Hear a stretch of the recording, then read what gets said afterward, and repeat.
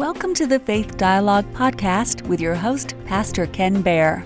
Are you ready to swim in the deep end of the Bible pool or climb to the top of Faith Mountain? If so, open the eyes that see, those ears that hear, and a heart that is receptive.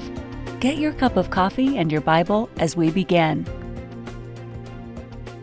We are in the Gospel of Matthew, so welcome to our 11 o'clock service. We're glad that you're here. For the last few weeks, we've been in Matthew, and we've seen Jesus, as a baby, right?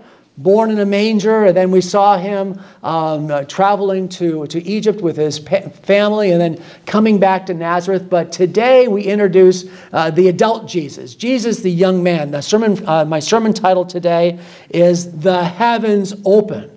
The heavens open. We're going to be reading the scripture verse of Jesus being baptized. You know, this is, again, John the Baptist, right? John the Baptist, or I call him John the Baptizer. And John the Baptist was in the wilderness, and he ate locust and honey for food and had a camel hair jacket, which sounds like something you get at Tiffany's, but it isn't. It was just a very rugged type of jacket, a leather belt around his waist. And he was the one that confronted the Pharisees and the Sadducees. Remember, they came to him to be baptized, and he said, "You brood of vipers, who told you to come?" He knew that they weren't truly repenting. They were just putting on a show. But John is going to greet Jesus. Jesus is going to travel all the way from Nazareth, which is north in Galilee, all the way south through Samaria into Judea to be baptized by John. Jesus is 30 years of age, and John sees Jesus, but in contrast to what he said to the Pharisees, these holy men, he was truly humbled. And he said, I should be baptized by you. You have no need to be baptized, which was true.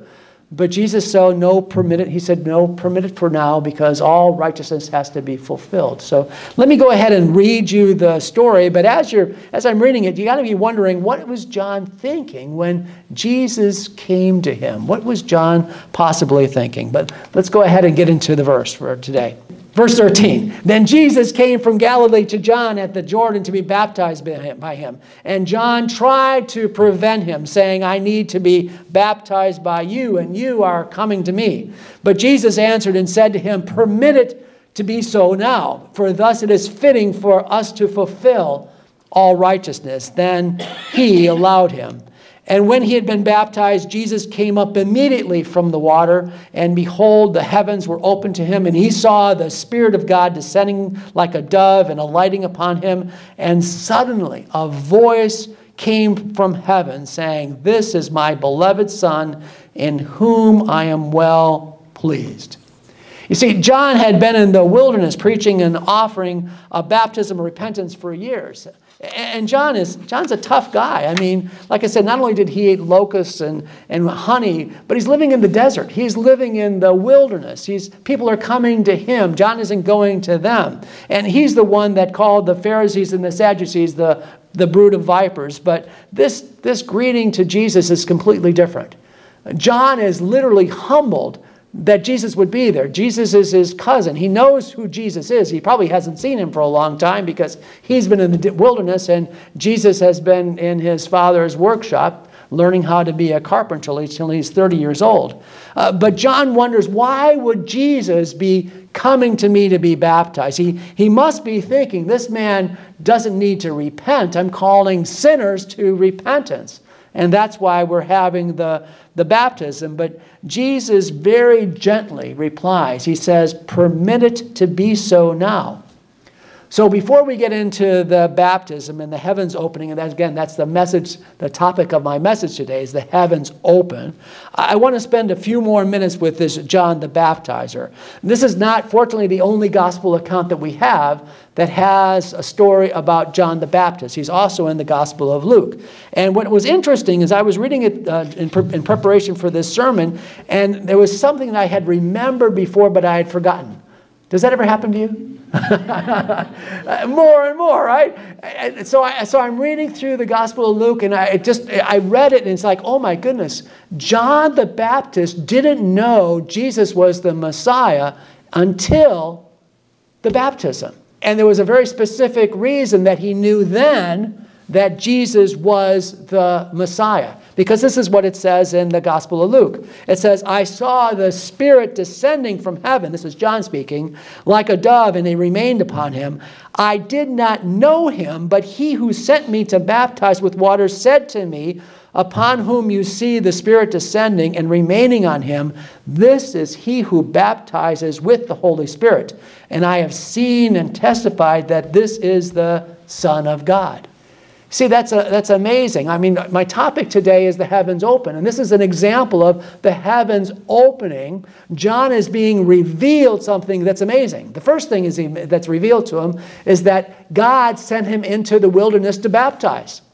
You see, his father had been visited by an angel and said that his son John, that was to be named John, was going to come forward in the spirit of Elijah, and he would be the forerunner to the Messiah. So John had a very specific task, but it's like being told bake a cake. There's no specificity to it. It's like, what kind of cake? Well, I mean, so John really is kind of figuring out for his ministry, but here we find that he was sent into the wilderness to baptize. That's what it says in the Gospel of Luke. But even more amazing, God had told him that the Messiah would be revealed to him, that he would get to see the Son of David, the promised king. You know, this is very much like what God had promised Simeon. That's another story in the Gospel of Luke. There's this old man named Simeon, and Simeon was promised by God that he would see the Messiah. This is what it says in Luke chapter 2. It says, there was a man in Jerusalem named Simeon. He was righteous and devout. Those are two adjectives that you want to live for. You want to be righteous and devout. And Simeon was righteous and devout. The Holy Spirit had revealed to him that he would see the Messiah before he died. He was in the temple when Joseph and Mary brought Jesus. Simeon took Jesus into his arms. He blessed God, saying, now, God, you may let your servant die in peace. My eyes have seen your Savior, a light for the Gentiles. This is heavens open. I mean, there were millions of people in Judah, millions of Jews that were waiting for the Messiah, but it was revealed to Simeon that he would see the Messiah before he died. What an honor. One more reference. Again, Jesus and John, Jesus was going to be baptized, and John didn't want it. And Jesus said, permit it for now, for thus it is fitting for us to fulfill all righteousness. You ever wonder about that? Well, if you've heard sermons on these passages before from a pastor, often they would talk for hours and hours. Have you ever had a pastor talk for hours and hours about baptism? Because this is one of the passages that tells us we need to be baptized. If Jesus was baptized, we should be baptized. There's a lot of churches in the area, a lot of churches in the country, that they baptize by full immersion adults. And one of the things they measure is how many baptisms they have, because it kind of shows that God is moving in their congregation. It's a wonderful thing to do, but I just want to mention this, that Jesus is our example, and Jesus was the example for all mankind. Jesus fulfilled all righteousness because in many ways he was just like us. In fact, that's what it says in the book of Hebrews. It says, he had to be made like his brethren in all things, so that he might become a merciful and faithful high priest in things pertaining to God, to make propitiation for the sins of the people. You see, isn't it amazing? He had to be like us in order to be the high priest. By the way, a high priest would become a high priest when he was 30 years of age. This was the age that Jesus was when he traveled from Nazareth to John to be baptized. And what did the high priest have to do? Well, it wasn't so much confession of his sins, because he was supposed to be a righteous man, but he would be ceremonially purified by a baptism called a mikvah. He would go under the water. It would be a cleansing. So in many ways, Jesus' baptism was to show us that we'd be baptized, but at the same time, he was the high priest. And he was fulfilling all righteousness, Matthew draws special attention, by the way, to the fact that Jesus comes out of the water immediately, and then there's this word that says, behold. Behold. And when you see the word behold, it means, wait, pay attention. There's something going on here that you need to see. That's what Matthew's saying. He says, and behold, the heavens were opened to him, and he saw the Spirit of God descending like a dove and alighting upon him. And suddenly a voice came from heaven saying, "This is my beloved Son, in whom I'm well pleased." This is the heavens opening. The heavens are opening, and the dove, the Spirit of God comes down like a dove, and it lands on Jesus. And John sees this, and John immediately remembers that God had told him when he saw this, that the person that the dove lights on is the Messiah. So John knew that Jesus was his cousin, but all of a sudden he's seeing the dove light. I mean, it's like, this is the man that I've been preaching about. This is the one whose sandals I'm not worthy to even carry. He didn't know it was going to be his cousin. Here's Jesus, who's now revealed by God because the heavens open, that he is the Messiah. Now, there's one thing that would have surprised John, however, because it says, the voice says, "This is my beloved Son, in whom I'm well pleased." And this voice is from God the Father. You see, the prophets all talked about the Messiah coming.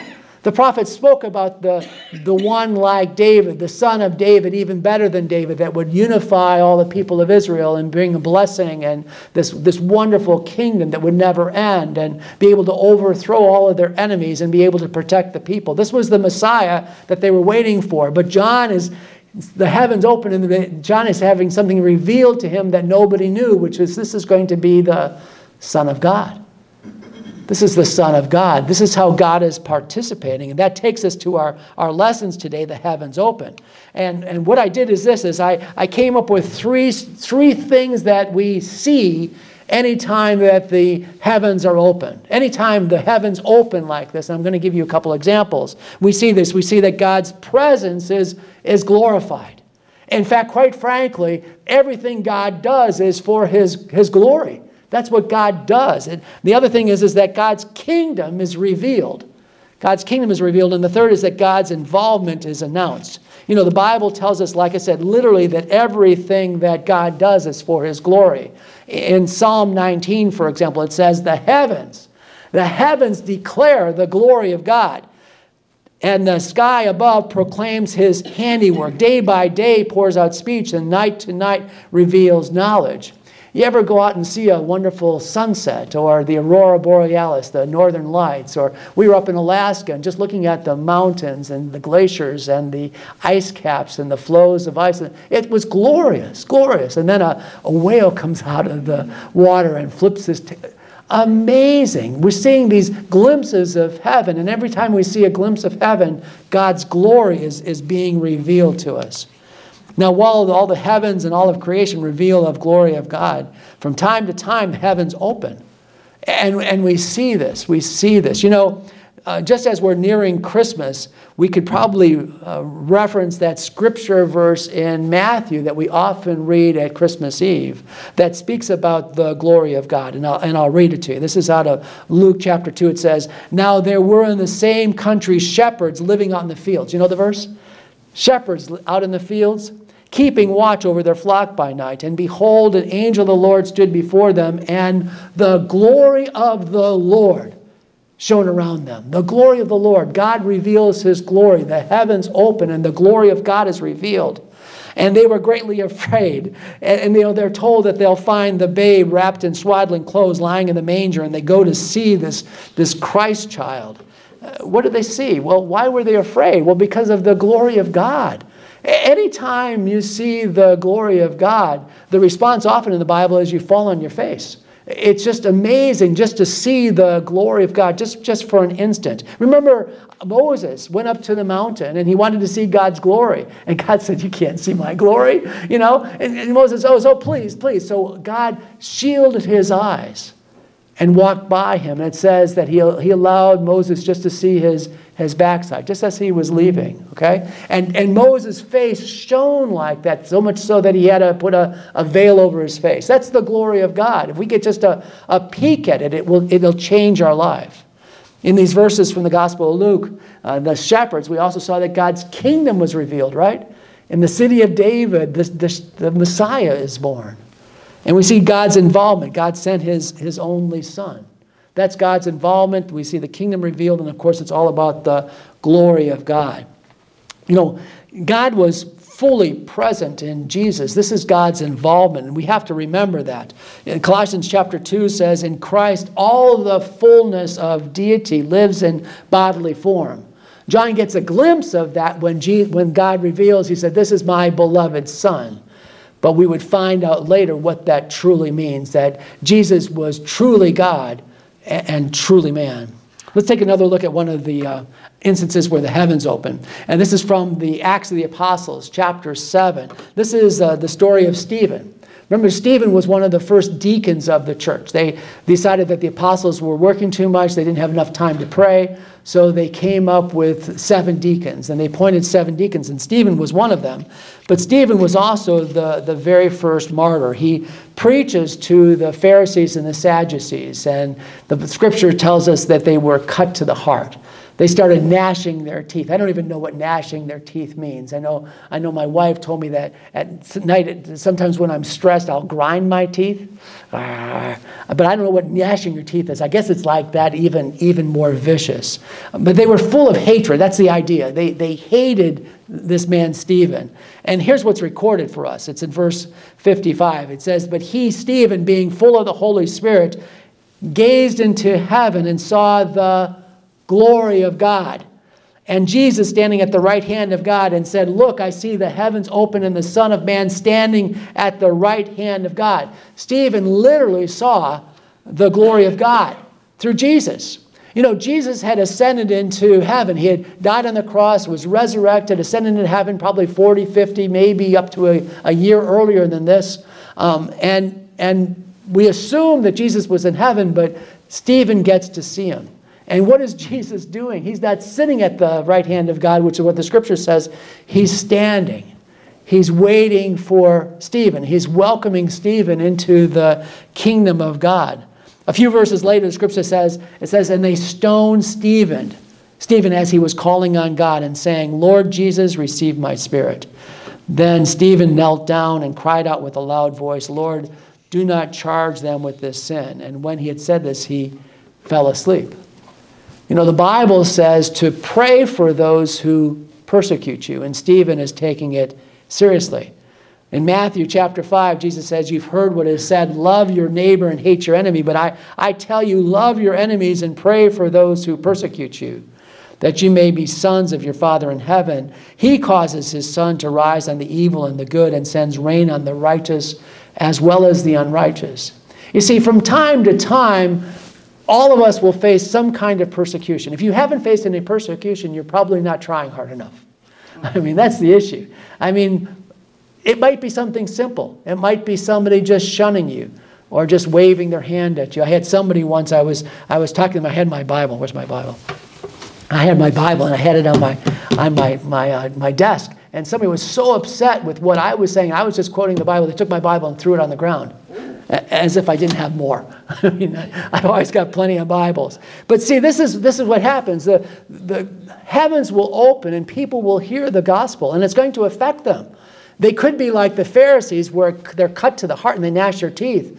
But many of us have accepted the gospel because somebody has shared the word of God for us. And when you share the word of God with somebody, the heavens open just for a moment. And the glory of God is seen. And God's kingdom is revealed. And God's involvement is announced basically because it's Jesus Christ that has come to forgive us of all our sins. Do you ever wonder what heaven looks like? There's actually a few scripture references in the Old Testament as well as the New Testament about heaven opening. So I'm going to just take you through in the remaining time we have today. I got some time, and take you through some of these scriptures. The first text I want to share with you is of the prophet Elijah. Elijah is one of the most fascinating characters in the Old Testament. He really is. I know I say that about a lot of them, but remember, John the Baptist came in the spirit of Elijah. Elijah was this amazing prophet. He was the one that confronted Ahab and Jezebel.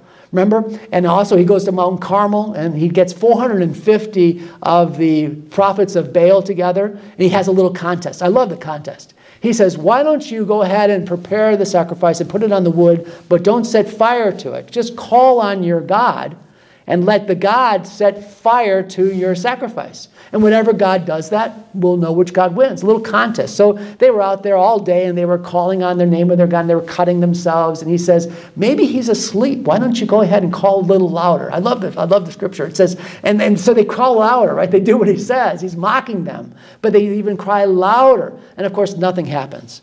But then it's Elijah's turn. And Elijah pours water on the sacrifice. And he pours water on the sacrifice again, so much so that it fills up a trench around it.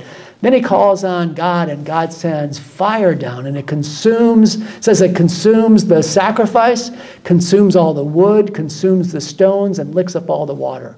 And of course, Elijah defeats the 450 prophets of Baal. He's an amazing man, this amazing man, Elijah.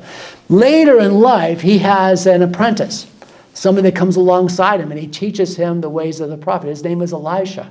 And Elisha wants to be like Elijah. And Elijah knows that it's time for him to go home. And Elisha knows that too. And Elisha wants to stay close to Elijah because he wants to be with him when the Lord brings him home. And this is what the scripture says. It says, and this is Elijah and Elisha, were walking along and talking together. Suddenly, a chariot of fire and horses of fire appeared and separated the two of them. Elijah went up to heaven in a whirlwind. Elisha saw this and cried out, my father, the chariots and horsemen of Israel. And Elisha saw him no more. This is the window of heaven. This is the heavens open. And what happens open, and all of a sudden these chariots come and they whisk Elijah away. You see, God has no problem going back and forth between heaven, the heavenly realm, and the earthly realm. You know, if you've ever had the opportunity to be with a loved one when they breathe their last and to hold their hand, it's a very precious time. And you know, there's a point when they breathe their last breath here and they have their first breath with the Lord. I mean, it's that fast. The Bible says to be absent from the body is to be present with the Lord. And this story that we see with Elijah is just a glimpse of it. This is how God has no problem bouncing between heaven and earth. And one moment you're here, and the next moment you're in heaven. So the very next reference in the Old Testament about Ezekiel, and let Ezekiel tell you a little about what he saw in his own words. This is out of Ezekiel chapter 1, verse 1. It says, now it came to pass on the 30th year in the 4th month, on the 5th day of the month, I was among the captives by the river Shabar, and the heavens were opened. There's my sermon, right, for the day. That's my topic. The heavens were opened, and I saw visions of God. You know, chapter 1 continues, and Ezekiel sees this wheel within a wheel, and he sees these angels, these cherubim, and this is surprising for him because this is like the throne of God that he's going to see. And these cherubim, they have eyes all around them, and they have faces of men, and they're very, very unusual creatures, and they're carrying this throne. They're carrying this throne. Ezekiel looks up and he sees them carrying this throne, and this is what it says. It says, and above the firmament, this is above what they're doing, over their heads, was the likeness of a throne, an appearance like a sapphire stone. On the likeness of the throne was the likeness of the appearance of a man high above it. Also from the appearance of his waist and upward I saw, as it were, the color of amber, and the appearance of fire all around it. And from the appearance of his waist and downward I saw, as it were, the appearance of fire with brightness all around, like the appearance of a rainbow in a cloud on a rainy day. So was the appearance of the brightness all around it. This was the appearance of the likeness and the glory of the Lord.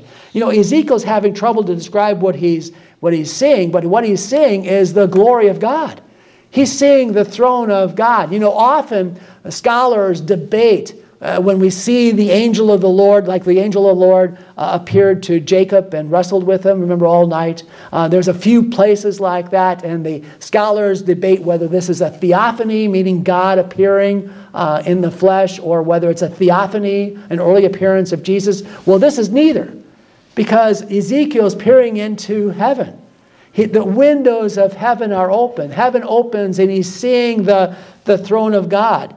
And what he sees this is unusual for him, because the throne of God should be in heaven, or it should be in Jerusalem. But remember, the Babylonians came in. He's at the river Shabar. Where's the river Shabar? It's in Babylon. Ezekiel is in Babylon, and he's trying to figure out what is God doing in Babylon.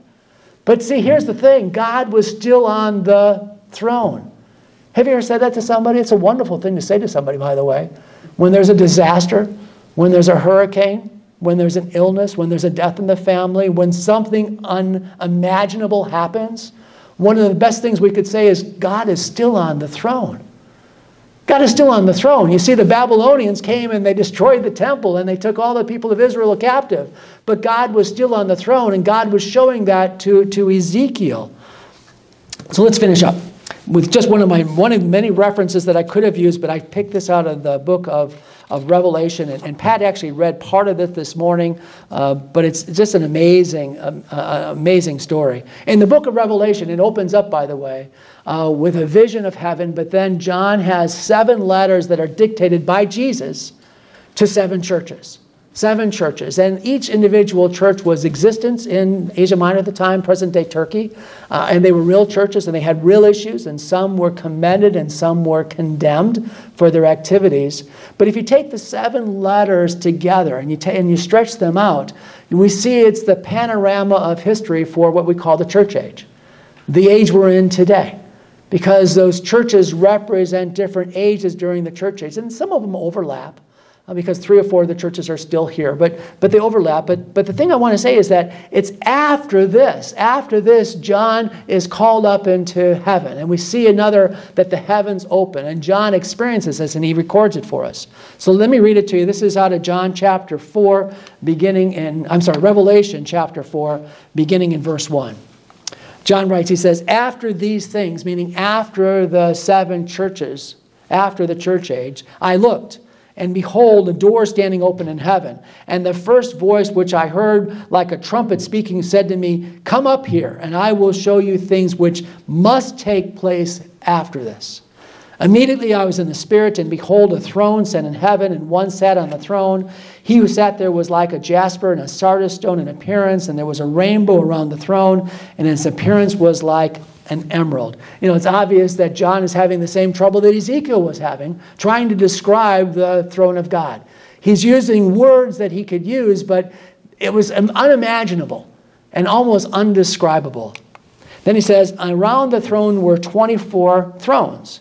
And on the thrones I saw 24 elders sitting, clothed in white robes, and they had crowns of gold on their head.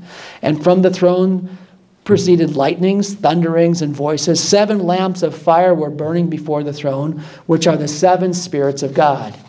Before the throne was a sea of glass, like crystal. And on the midst of the throne and around the throne were 4 living creatures full of eyes in front and in back. These are the same creatures that Ezekiel saw.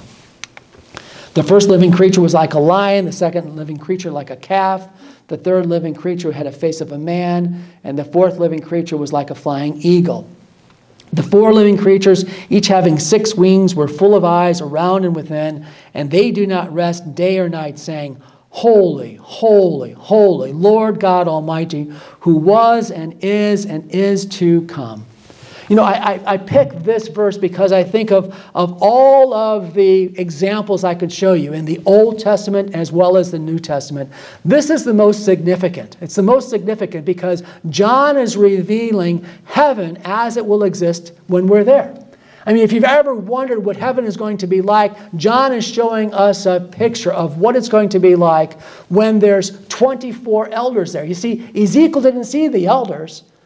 John saw them. John saw them as a vision of what was going to happen after this church age. He says, after these things, what must take place after these things. And unlike Ezekiel, John sees 24 thrones, and on the 24 thrones were 24 elders.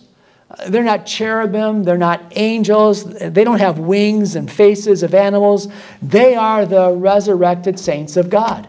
It's all through the Old Testament and in the New Testament and in the Gospels, we look forward to the resurrection of the dead. That's what we look forward to. Just as Jesus rose from the dead, all of us will eventually rise from the dead. The Bible says that there'll be a moment like a twinkling that one moment will be here and the next moment will be with Jesus. Jesus said that he would come back for us, that he was going to go prepare a place for us, but he would come back for us so that we would be where he would be. God has no problem traveling between earth and the heavens. God provides these windows when the heavens open to not only show us his glory, but to give us a glimpse of what the future holds. You see, that's what John the Baptist saw. John the Baptist saw the dove light on Jesus, and the verse said, "This is my beloved Son in whom I'm well pleased." God is pointing out Jesus as the Messiah. John got a glimpse of what Jesus was going to do, what Jesus was going to accomplish. John didn't live long enough to see Jesus resurrected, but he sees Jesus resurrected now. He sees it now. There's a real heaven.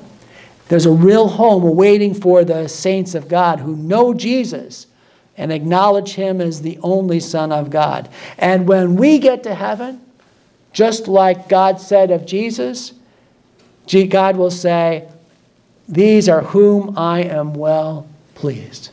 I'm well pleased. These are the resurrected saints. Amen? Amen. Just a glimpse of heaven. Just a glimpse of heaven. Let's pray. Father God, we want to thank you, Lord. You've been listening to Faith Dialogue with Pastor Ken Baer, recorded live at Celebrate Seniors, a ministry of Faith Dialogue.